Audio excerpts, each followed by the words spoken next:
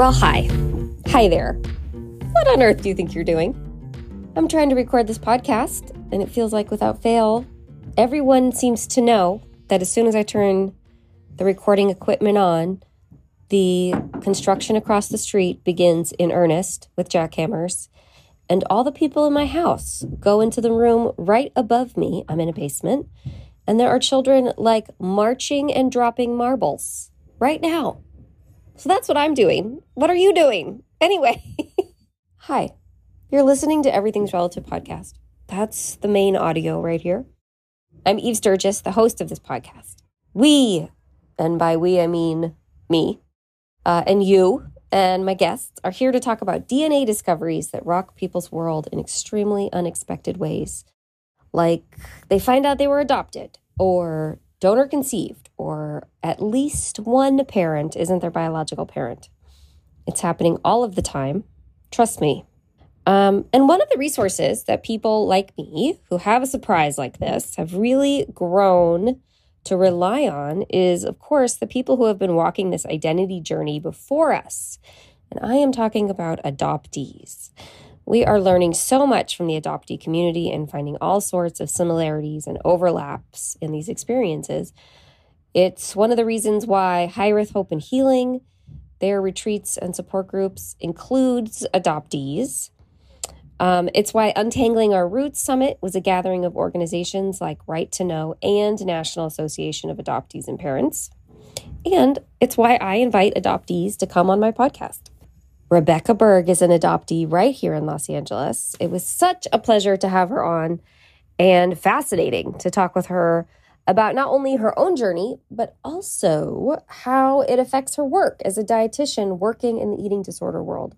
Possibly my favorite part. I don't want to say there's a favorite part, but I really love the way she describes the feeling like she was watching or reading a movie when she was exploring her own history and hearing about things and reading documents.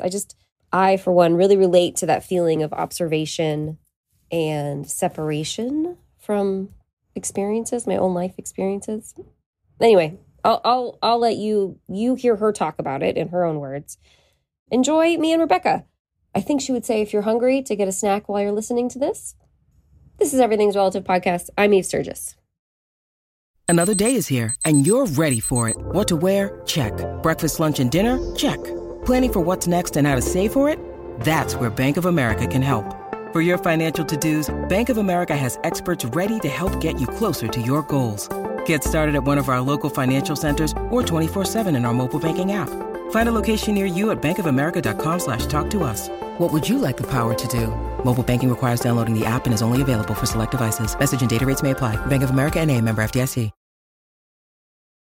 Do you go by Rebecca or Becca or Becky? Yeah, I'm a Rebecca only girl. So no nicknames for me, just Rebecca. Don't worry, I didn't even want to give you a nickname. I would never. Thank you. So are you in Los Angeles? I am, yeah. I'm over in Culver City. And I know you're on the east side, right? Yeah. So we're on opposite ends of the city. You maybe have cooler evenings. What is your weather like today? Hot as hell. But I mean, so hot, yeah. It's like 80 something here. So it's probably like 100 degrees where you are. Yes, that is correct. I love the east side, but I could never live over there because I just can't handle the heat. How long have you been there? Or how long have you been in LA? 17 years, and I've been on the east side the whole time. Oh my gosh. Okay. Yeah, we were just talking about it the other day. Someone, basically, I said, I'm going to move to LA. And one person said, oh, you should move to Silver Lake. You would like it. So I did that. And now here we are. So 17 years later, they were correct. That person was correct. It was meant to be. I mean, Silver Lake's dreamy, so I get it. It's dreamy, yeah. We're even further east now, but my original roots are in Silver Lake. So, Rebecca Berg, is that how you say it? Yes. So this is fun and interesting because you're a part of the many people who contacted me kind of quickly when I said, like, I only have a few spots, but you've been around. We've communicated a little bit like in the socials. Yeah. And your handle is interesting because it's No Strings Nutrition. Mm-hmm. And I'm so used to communicating with people whose like DNA discovery or association is in their handle. So, like, Oh, so I was more of a mystery. yeah, I was like, why? What is no strings nutrition? Like, how could somebody about nutrition also have had a DNA surprise or be adopted? So I was excited when you reached out to ask if you could be a part of it, because I would love to know how you are like weaving these worlds together and if it's related at all. Yeah. It seems like it is when I go through your profile and have checked things out before. So you tell me what brings you to, I want to say our world, but that makes it sound like our, like we have a community and you're new, and that's not what I mean at all. I also like the other way to put it is, how do you fit in? I get where you're going with that. I get the vibe. So I think it really was like two parts of my identity colliding. So I've been a dietitian since 2018, 2019, and I've been in LA for 5 years now. And I am in the eating disorder field. So I was helping folks to repair their relationship with food. And while I was starting out there, I was on a parallel journey myself in therapy, kind of trying to rediscover who I was, because I felt like just a walking dietitian is how I put it. Like I'm like my whole life, my whole world is being an eating disorder dietitian. All I'm doing is thinking about eating disorders and helping people and caring for people. Like I feel like something's off. So when I started going to therapy and I was exploring like different parts of my identity in my childhood, at first, the fact that I was adopted, I was like, no, that doesn't have anything to do with anything. Like, we don't need to talk about that. And then eventually it did come up again. And once I sort of opened that door, it was like I couldn't go back to the person that I was before. What do you think, what made it different that time what was the realization while thinking about it? Did somebody say something specific, or you saw, what inspired like a shift in perspective? Are you familiar with Anne Heffron? Yes.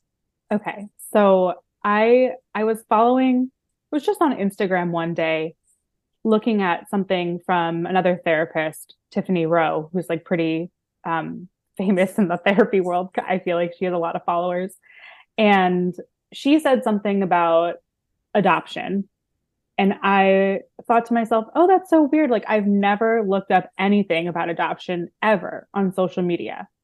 So I clicked one of the hashtags, and the first thing that popped up was some posts from Anne, and it said, adoption is trauma. And so I'm in this eating disorder world. I'm an eating disorder dietitian. I'm working at the Reconnect Trauma Treatment Center in the Pacific Palisades. And at that point, I had been identifying some of like my own PTSD symptoms with my therapist. And so I saw the post and I had like a full body reaction. Like I just felt like something shift in my entire energy. And I sat down and I couldn't breathe. And I was like, oh my God. Yeah. Like, oh, wow. So it wasn't just like a rich, yeah. Wasn't just like, oh, I should look at that a little more. It was like a real visceral, like cellular experience. It was like, I need to grab the wall. Like, I can't, what's going on? Oh my God. Like, I don't know how to explain it besides like, that was a moment when everything changed. Yeah. Wow. And how long ago was that? That was March or April of 2021. Okay. So I'm still pretty new to. I wasn't going to judge whether that was long or short. I was just curious. Yeah. Where you were at. Okay. Yeah. So, I mean, at that point, it's taken me a while to be comfortable talking about my experience as an adoptee, since I do feel like it's still something relatively new that I'm talking about to other people in my life. But knowing everything that I know about trauma and eating disorders, I started to look into the research around eating disorders and the adoptee population. And then in my own personal experience in support groups, it was like every person I talked to struggled with eating or their body image or their shape. So it was natural. Yeah. I mean, I just want to pause quick just for a second. Just in case there are any listeners who aren't as familiar with the eating disorder treatment paradigm, like I might be, let's just say really quick that the more and more studies and data that comes out, the more and more we now know that eating disorders are so much about trauma. There's so much about shame. There's so much about identity. And very, very rarely is it purely about being skinny or being on a diet, although that can play a role, but it can and usually goes much, much deeper than what our sort of like popular representation of an eating disorder is. Mm-hmm. So I just wanted to catch everybody up, just in case there was anybody going like, I don't understand what this is. Yeah, I appreciate that. Like, why is a dietitian dealing with trauma? Why isn't she just teaching them how to like get 1,200 calories a day? And like, it's about the calories, but it's so much more like deeper, conceptual, immeasurable things. Yeah, I think a lot of people don't realize how much their food behaviors are a reflection of how they feel in their body and how, regulated or dysregulated they are in terms of their nervous system.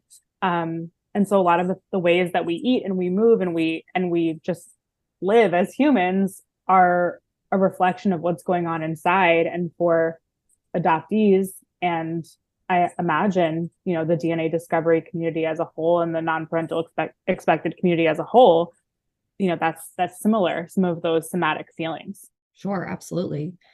So can you talk a little bit about your adoption and what? Yeah. Just your own sort of autobiographical experience of exploring it more? Yeah, of course. So I've always known I was adopted. I'm not a surprise at all. I feel like my parents were whispering it into my ear as a baby. Like, I don't know if that's actually true, but I don't even have a memory of when they told me.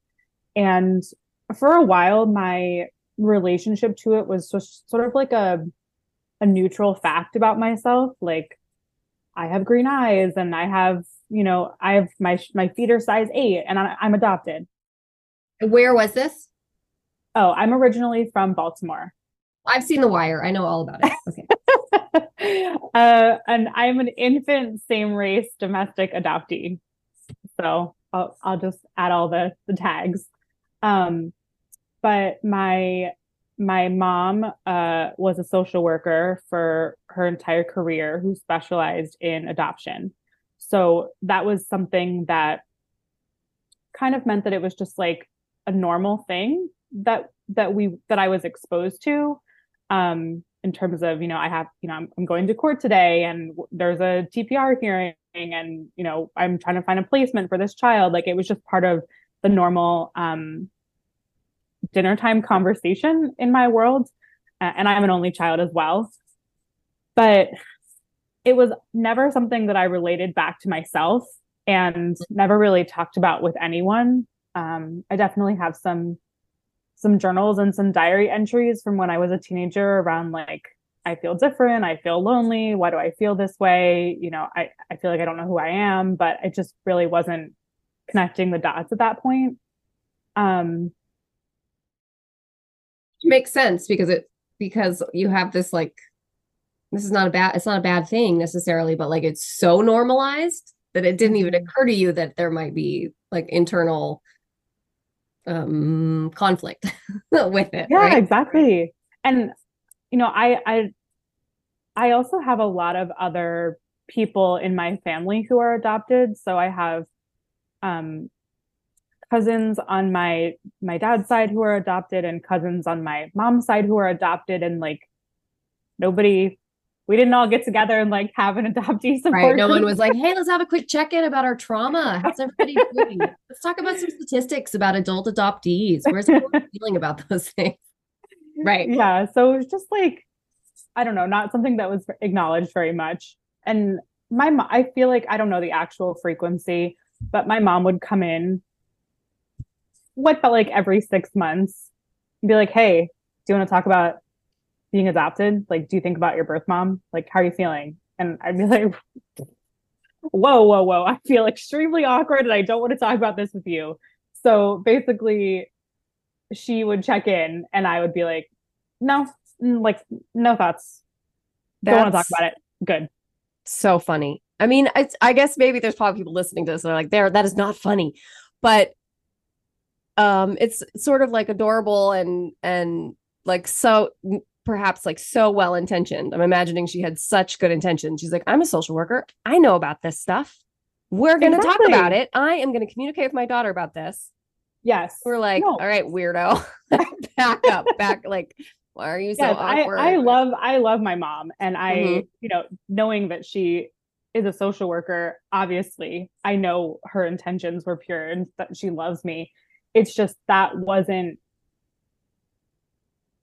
very going from like never mentioning it ever to then coming into my room and being like, let's have a chat about it. I was like, no, that's, my body could not handle that. Too abrupt, absolutely. And she had some documents to share with me, a letter that my birth mom had written me, and then my birth history. And she kept, once I turned 18, she was like, do you want this letter? Do you want this letter? And I just kept being like, no, I don't want it. Like, I was just like, no, not ready for that. Like, I was waiting to feel ready. And that never happened until eventually, I think I was 26 or 27 when my mom was like, here, you must have these documents.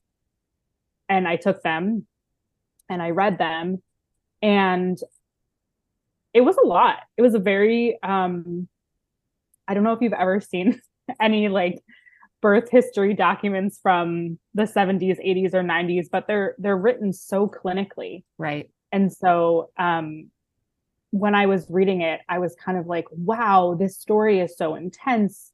Like, this is like a movie. And I would show it to people and give it to people and like, read this. Can you believe this is about me? But like, I was so disconnected from it. Right. That's interesting to describe it as reading it like a movie because it keeps you a degree away from it. Right.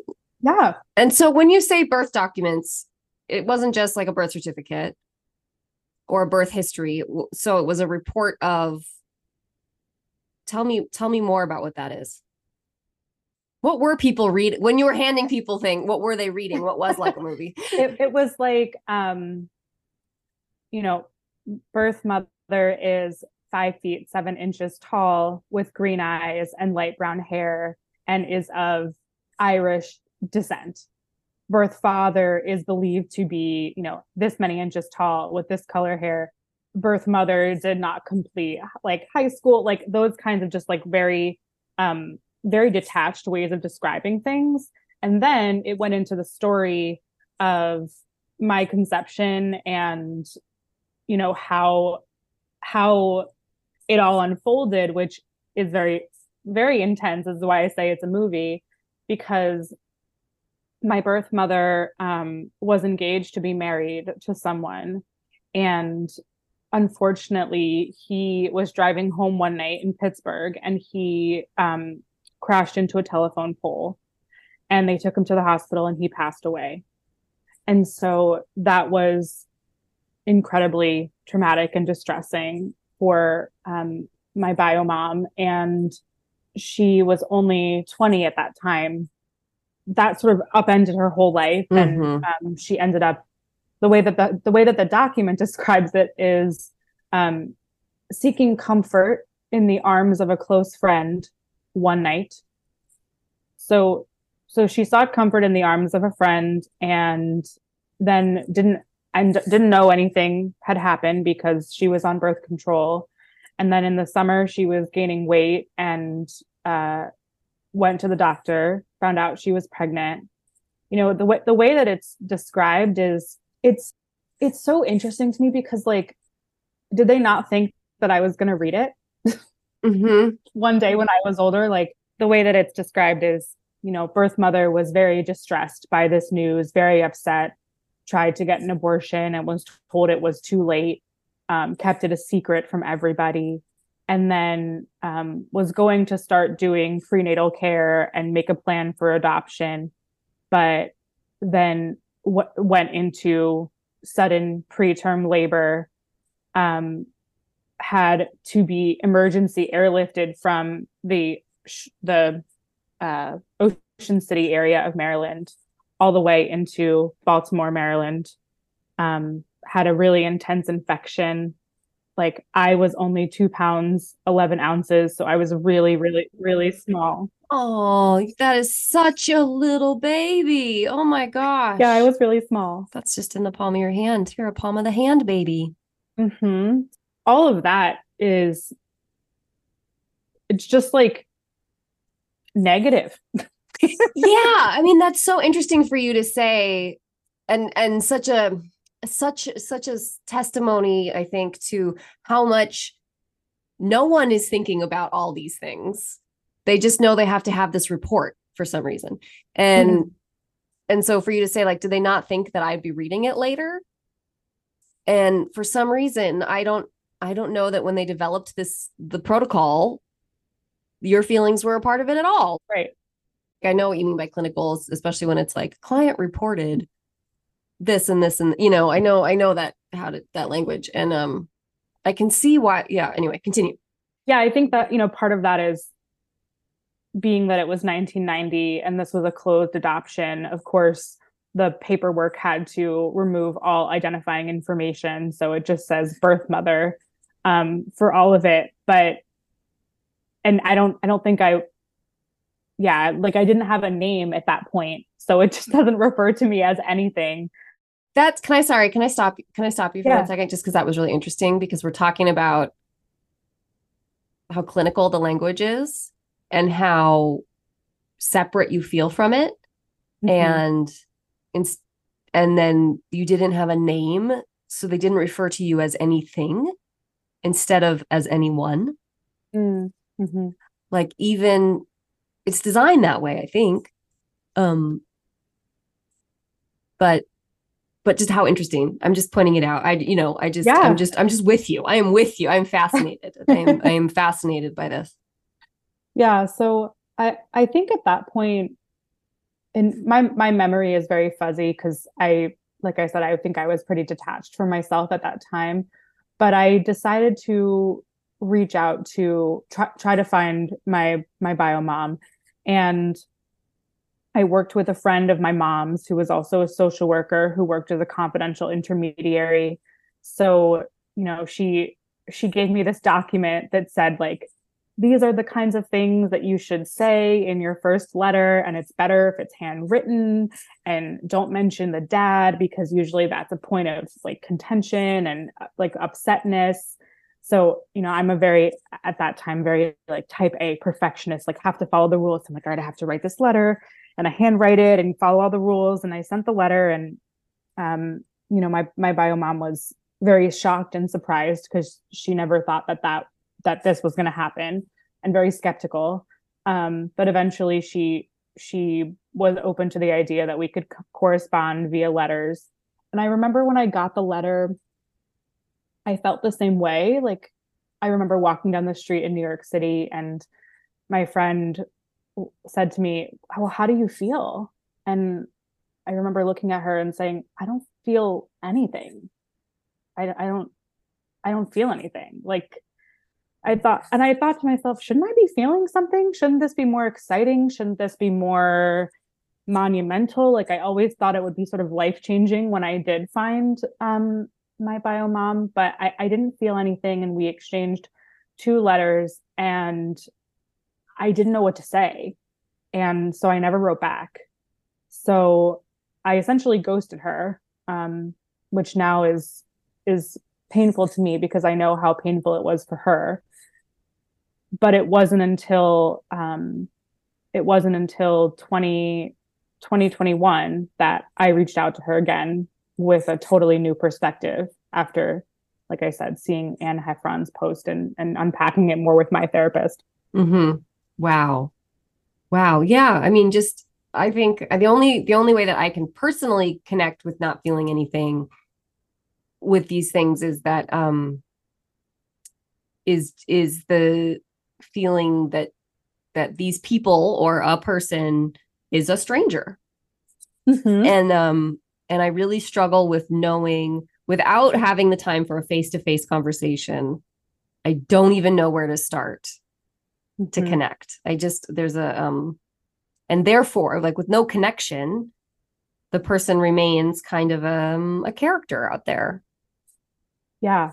Yeah. I can relate to that a lot, because I remember reading, about all of my cousins. She was saying, like, I have a sister and she has this many children, and you have a grandpa and his name is this and that. And I was just like, I don't know these people. I don't know them at all. These are all strangers to me. And it was just like, what am I supposed to do with this? So, my tool at the time was just to move on and do nothing. New York City has plenty of distractions to keep you extremely busy. If you don't want to look inward, go to New York City. I was also finishing up my master's degree and preparing to move from New York City to Los Angeles. So there was just so much going on, and I feel that my body, my soul, I was just not in a place to explore that at that time, because my sole focus was becoming a registered dietitian and finishing my training and doing really well at that. So then in 2021, you reconnected with her. I did. So in the last letter that she had sent me, she had given me her home address and her email and said that she felt comfortable not corresponding through the confidential intermediary. So I sent her a really long email. It was the day after Mother's Day. On Mother's Day, what I had done was, my partner was away, so I had planned to do a long hike near the coast and, take some snacks and her letter with me. And this was a letter that she wrote to me when I was born. And I took her letter and I took a picture of her, and I hiked up to the top of this mountain, and I just felt what I needed to feel about the fact that the person that she was writing to in the letter was me. And I was I finally felt it all in my body. And then, yeah, it was almost sort of impulsively, like, I need to write to her, and I don't know what's going to happen. I don't know if she's going to respond, but she did respond right away, saying that she was really happy to hear from me. And we started corresponding via email almost every day for a while, which then turned into exchanging text messages and pictures, and our first phone call. And a year later we met in person, and so it's still very early yeah, on. That was like a year ago, so that would have been a year ago that you met her in person. Yes. So you're still in this early developmental phase of developing a relationship with this woman. Very much so.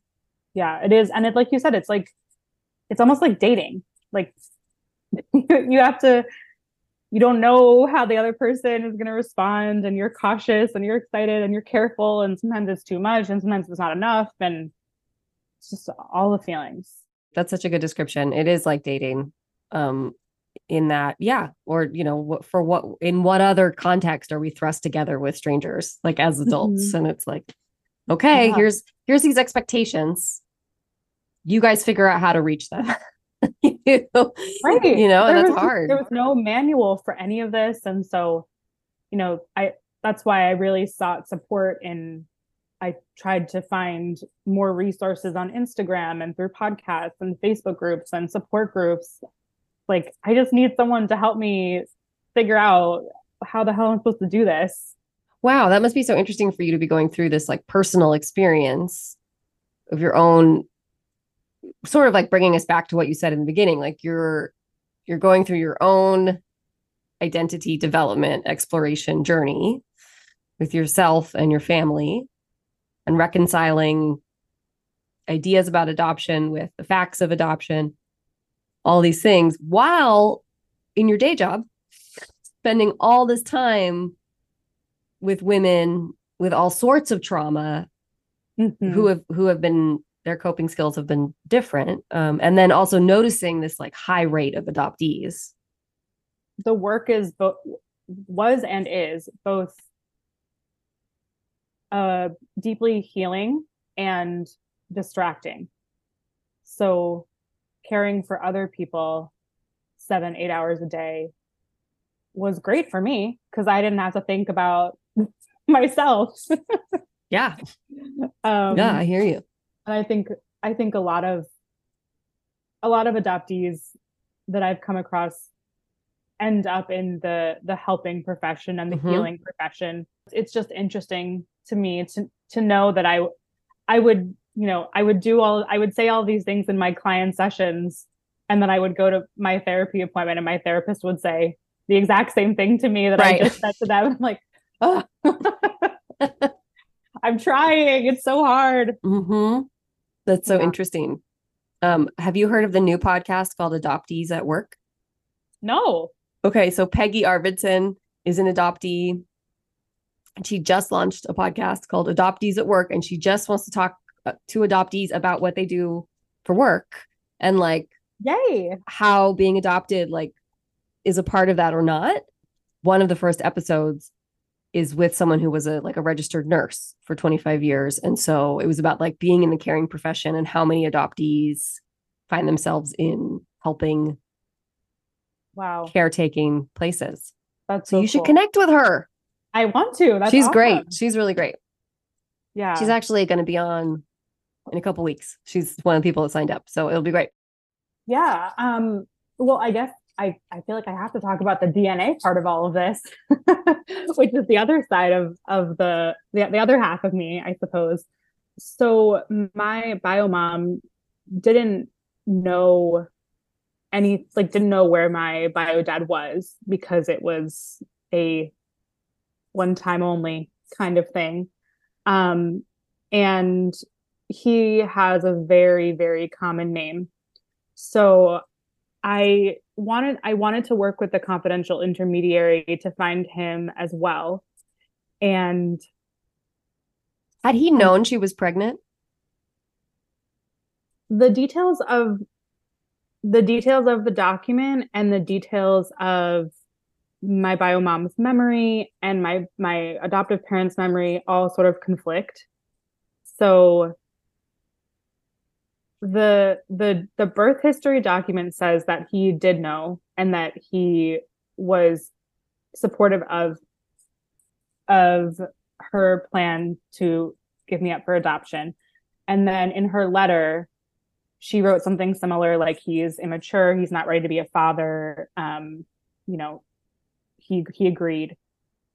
The part that gets a little bit confusing is that my parents said they have documents from a lawyer that said it took them like almost a year to track him down to get him to finally sign the paperwork. And then in those documents as well, it was shared that his parents, my grandparents, didn't know that any of that was, my bio grandparents didn't know that any of that was going on and were very upset that I was put up for adoption, because both of my biological parents were raised in Catholic families, and I was raised Jewish, so that's a whole other layer of stuff. But basically, I don't really know about how those things actually unfolded, and I don't think I'm ever going to get like the full picture. But the confidential intermediary took the information that we had and told me that she had found my biological father and that he had died. So because I didn't really have anything, I had no reason to believe that wasn't true. So I believed it to be true and was devastated.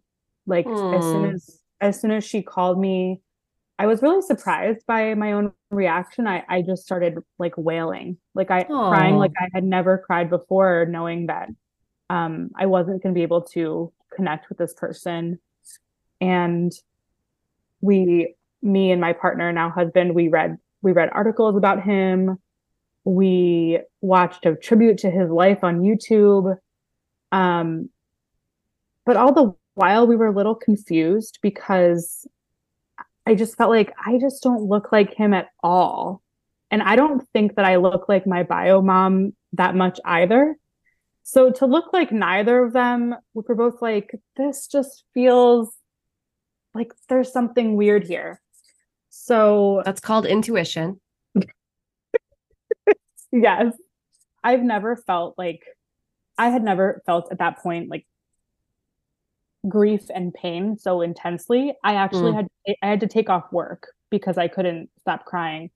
And my eventually my bio mom texted me and she said like, I haven't heard from you in a couple days. How are you doing? And I said, I'm actually not doing well at all. I have been looking for a bio dad and it turns out that he died and this and that. And I gave her some of the details.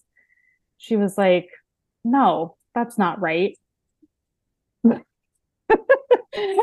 I sent him some. I was kind of waiting for you to chuckle so I could laugh because that would just be such an absurd experience. Oh, absurd. I call it the like the week that I mourned a stranger. Yeah. And now my husband and I laugh about it because we cried in each other's arms over this stranger. This other man who has a wonderful tribute on YouTube. Yeah, this other man with, this very common name. And so I sent her the details and everything and some of the stuff that the confidential intermediary sent me, and she was like, that's not him. Did you talk to the confidential intermediary at this point? Do they feel bad? I just want to know if they feel bad. I believe that they felt bad. It was pretty complicated for me because this was a close friend of my mom's. So I was very angry, and I think if this person hadn't been like already so close to our family, I may have been able to speak up for myself, but they apologized, but you can't like undo it. It's hard for me to imagine giving somebody that life-changing news if I wasn't 100% certain that it was the truth, if I hadn't exhausted every avenue. So yeah, I was pretty upset. And at that point, that's when I said, okay, I think we need to turn to DNA. Because I don't think that I think I need to see if there's, something else out there. So thank you for your help. I'll take it from here. Yeah, basically I was like, you know what? I think I can hear what she is explaining to me, what she's doing. And I feel like I can do that too, like internet research and Facebook and all of that stuff. So I got my DNA tested through Ancestry and Ancestry.com and 23andMe. I did the Ancestry test first. And basically, when I wasn't at work, I was like hand drawing family trees, trying to put together the pieces and like stalking people on Facebook. And my mom also, she was like, oh, do you know I have these other documents from the lawyers in the safe deposit box at home? And I was like, well, that would have been good to know. So she still lives in Baltimore. So she was in Baltimore holding up the documents to the light, trying to see the redacted information through the whiteout. And I was like writing down the letters and stuff and the addresses. And so to make a long story short, basically combination of the DNA and the redacted information on these lawyer documents got me to some addresses and some people. And I had a pretty good idea of like who my paternal great grandfather was. But once again, this really, really common name. And where both of my biological parents are from in Pittsburgh, like there were just so many people named that. So it was extra difficult. But then when I got my 23andMe results back, there was an uncle. Finally, someone who was closer than like a fourth cousin. Ding, ding, ding, ding. Yeah. Wasn't helpful. And so I connected with the uncle and I sent him a message and he didn't respond. I'm like, oh, how long do I wait before I go to the other avenues of bugging people? So based on the uncle's name, I found all of my uncles on Facebook. And I was like, I don't have anything to lose. I'm going to send all of them a Facebook message. And that's what I did. And less than 24 hours later, my biological dad called me and left me a voicemail while I was in a session. And I saw my phone ringing and I saw that it said Pittsburgh, Pennsylvania. And I was like listening to the person talk and I was like, oh my God, that's my biological dad. I'm like, I'm certain of it. Wow. Yes. Wow. I just got goosebumps. So all of that to say, through DNA and a lot of Facebook stalking was how I found people. And because I was combing through every person with the name that my bio dad is named, there was a detail in one of the lawyer's documents that said that he had worked at this particular restaurant in the 80s. And I saw a picture of this guy who was wearing the hat. Oh my God. From that restaurant. And I showed it to Greg, who's my husband. And he was like, that's it. That's him. Oh my gosh. You guys are like usual suspects or something. We're suddenly like all the pieces fall together. Yeah. The crazy thing is when I ended up talking to my bio dad, I said, I found it. Like I found this picture of you. So I was pretty sure this account was you.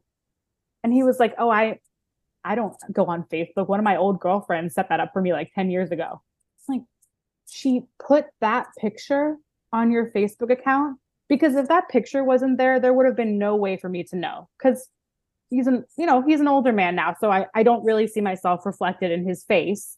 But in his face when he was 21, 22, oh, hell yeah. Wow. Well, thanks, ex-girlfriend. But what? That is amazing. Yeah. Yeah. It really was astonishing. And it was a lot of work.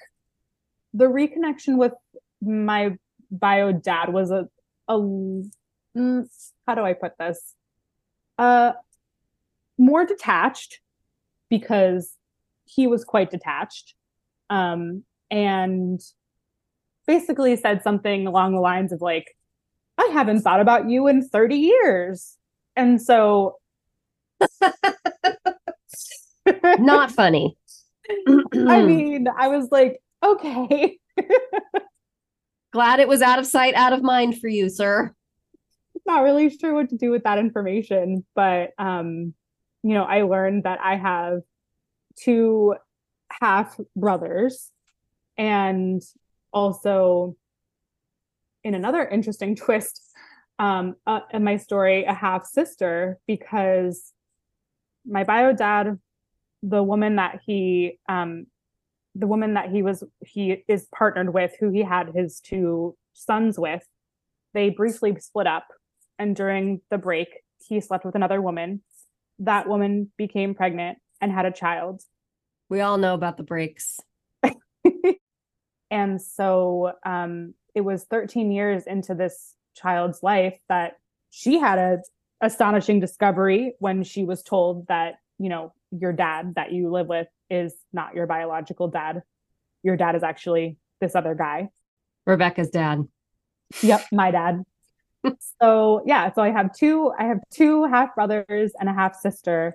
I have not met any of them in person, and haven't really talked to them much. As you touched upon before, it's tough because we're all strangers, and my lineage is like a working class Catholic, intensely Catholic people in Pittsburgh, Pennsylvania. And I grew up Jewish in Baltimore, Maryland. And, I would say, of a different socioeconomic status, different educational status. So it is definitely harder for me to connect with them. And it's weird. Yeah, I relate to that. I relate to that. You're not saying it, but for me, it ends up coming. Yeah, like there's just so many variables of uh worldviews are so different. And the Yes. way life is and the way life should be, or the way people behave and the way the world works and um politics come into that and religion comes into that. Hmm. It's really hard to, when you already know all of that, the differences, it's really hard to know how to sit down and find the similarities. Hmm. That's a good way to put it. Maybe that's just my thing, because I'm like, I haven't even been able to sit down and try and find what the similarities are, really. And part of that is the pandemic, and part of it is everyone is very busy and different lives, and I think they feel the same way. As far as like, what do we, how do we, where do Yeah, we?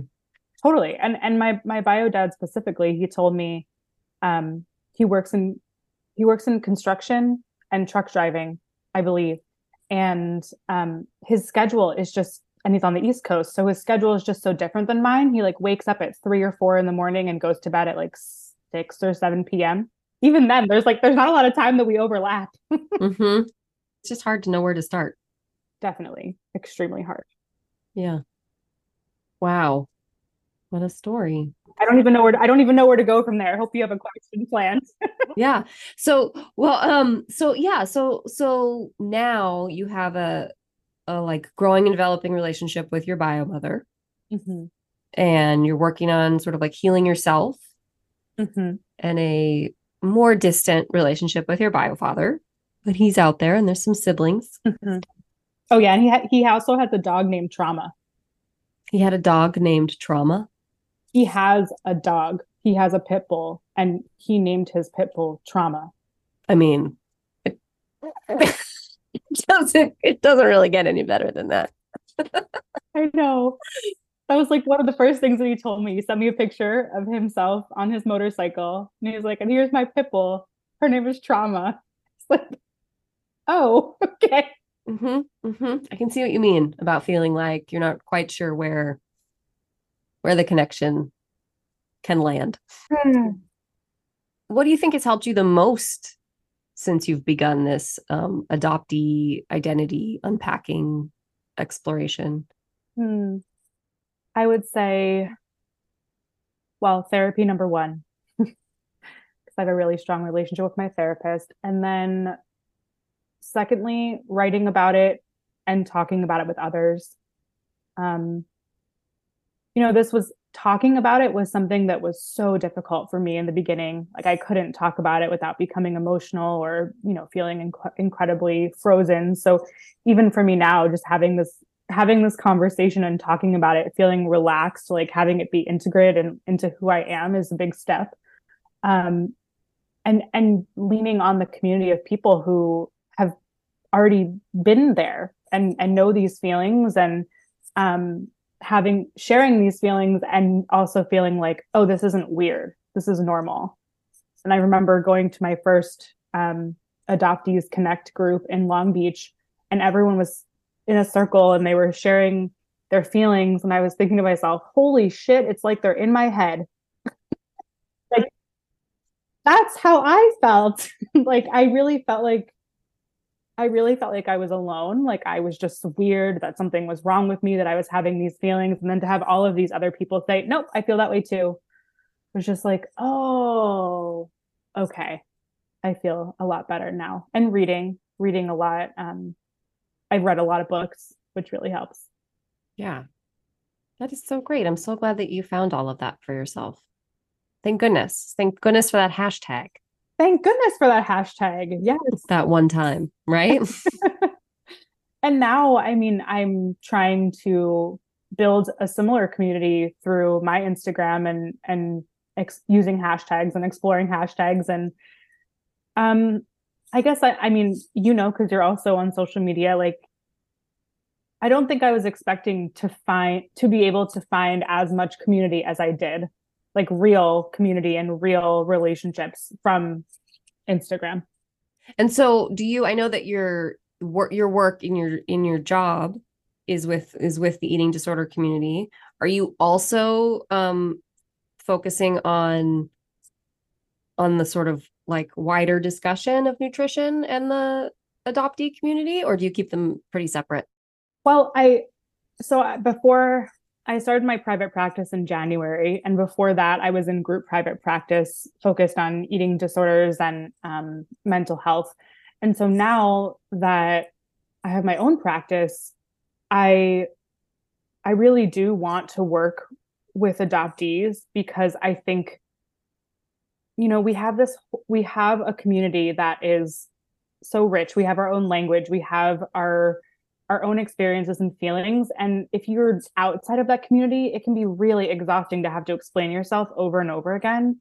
And so I'm in this place of wanting to educate not only adoptees about the relationship between, their relationship with food and their adoptee experience, but also the wider community as a whole, other clinicians, other therapists, other registered dietitians, because we're really plugged into like trauma affecting people's relationships with their bodies and with food. I think we have that down. But when it comes to encompassing the adoptee experience in that, I don't think people are there yet. I don't think they're where they need to be in terms of like the sensitivity in considering that community.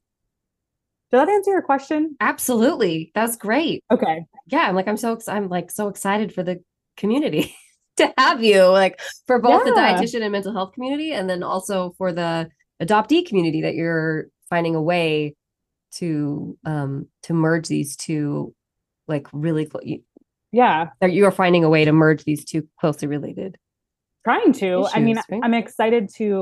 I'm presenting at the Adoption Knowledge Associates virtual conference in November on this topic, and I think it's really cool to talk about it because the biggest reaction that I get is, whoa, I've never thought about this before. I've never heard anyone talking about it before, from a clinician's perspective. Mm-hmm. So I just think that's super cool. And I really want people to know that they're not alone in that.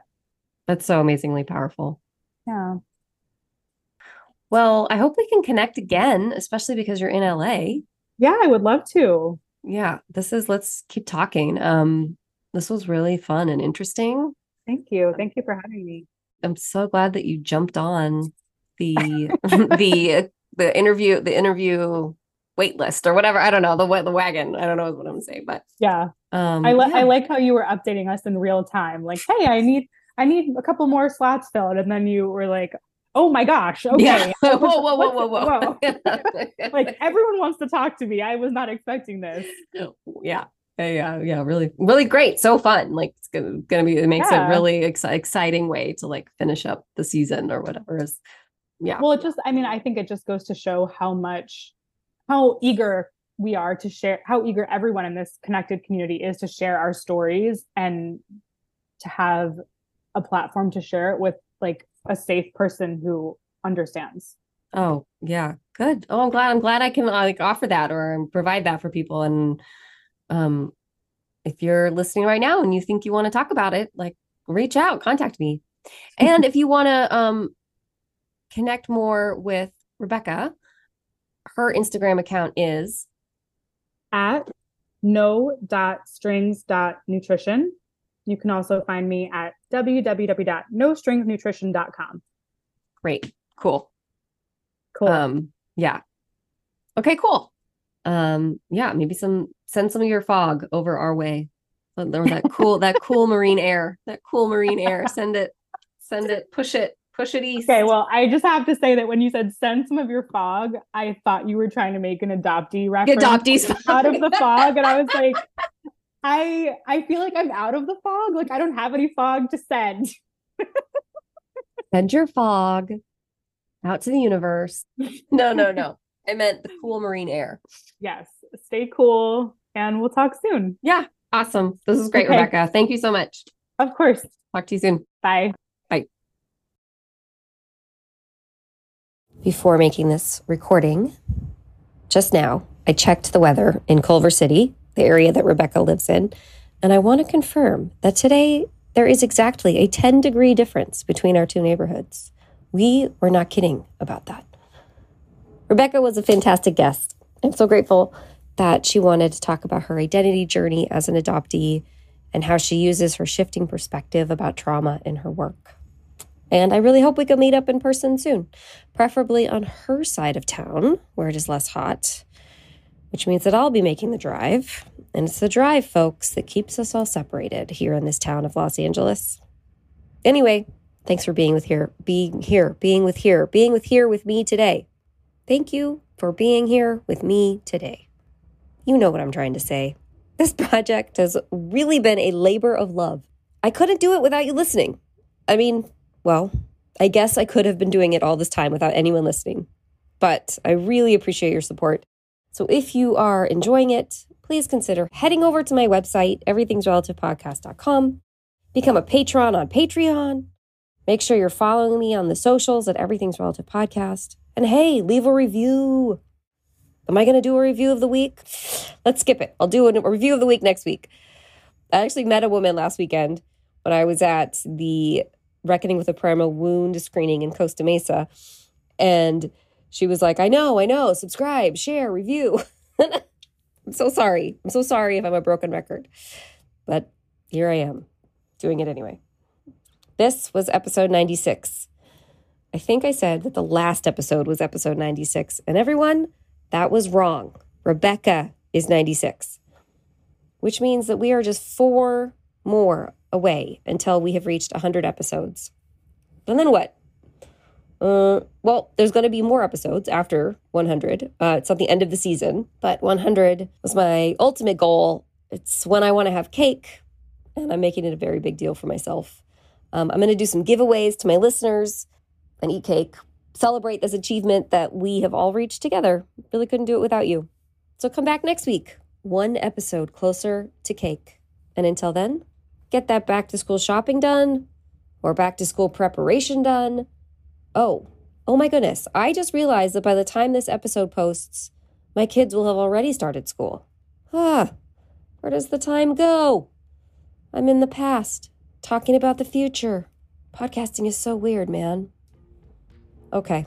Anyway, pack the lunches, join the PTA, take your vitamins, and tie your shoes. This is Everything's Relative Podcast. I'm Eve Sturgis. Bye-bye. Everything's Relative with Eve Sturgis is produced by Eve Sturgis and Kaylin Egan and edited by Joy Rumel. Logo designed by Ivy McNally, and music is used with permission from Goodbye the Band. Eve is a licensed psychotherapist, but her podcast episodes are not therapy sessions. Oh, you know what? Hold on. I'm glad I've been yelling and talking with a deep voice, but my mic was not plugged in. Oh no, that sucks. It's okay. It's still recording. It just was recording like through the regular computer, I think. Hold on. Hilarious. This is so on brand for me. I'm on brand. If I had my earphones in, I would have remembered. I would have realized. And I just want you to know also, anybody who's been listening to my audio saga, my husband is constantly like, well, did you listen in the earphones? I'm like, yes, I put them in, leave me alone. God, I do all the things. Mm-hmm. All right, he wins this time. 1 to you, Kaylin Egan. Okay, we're back.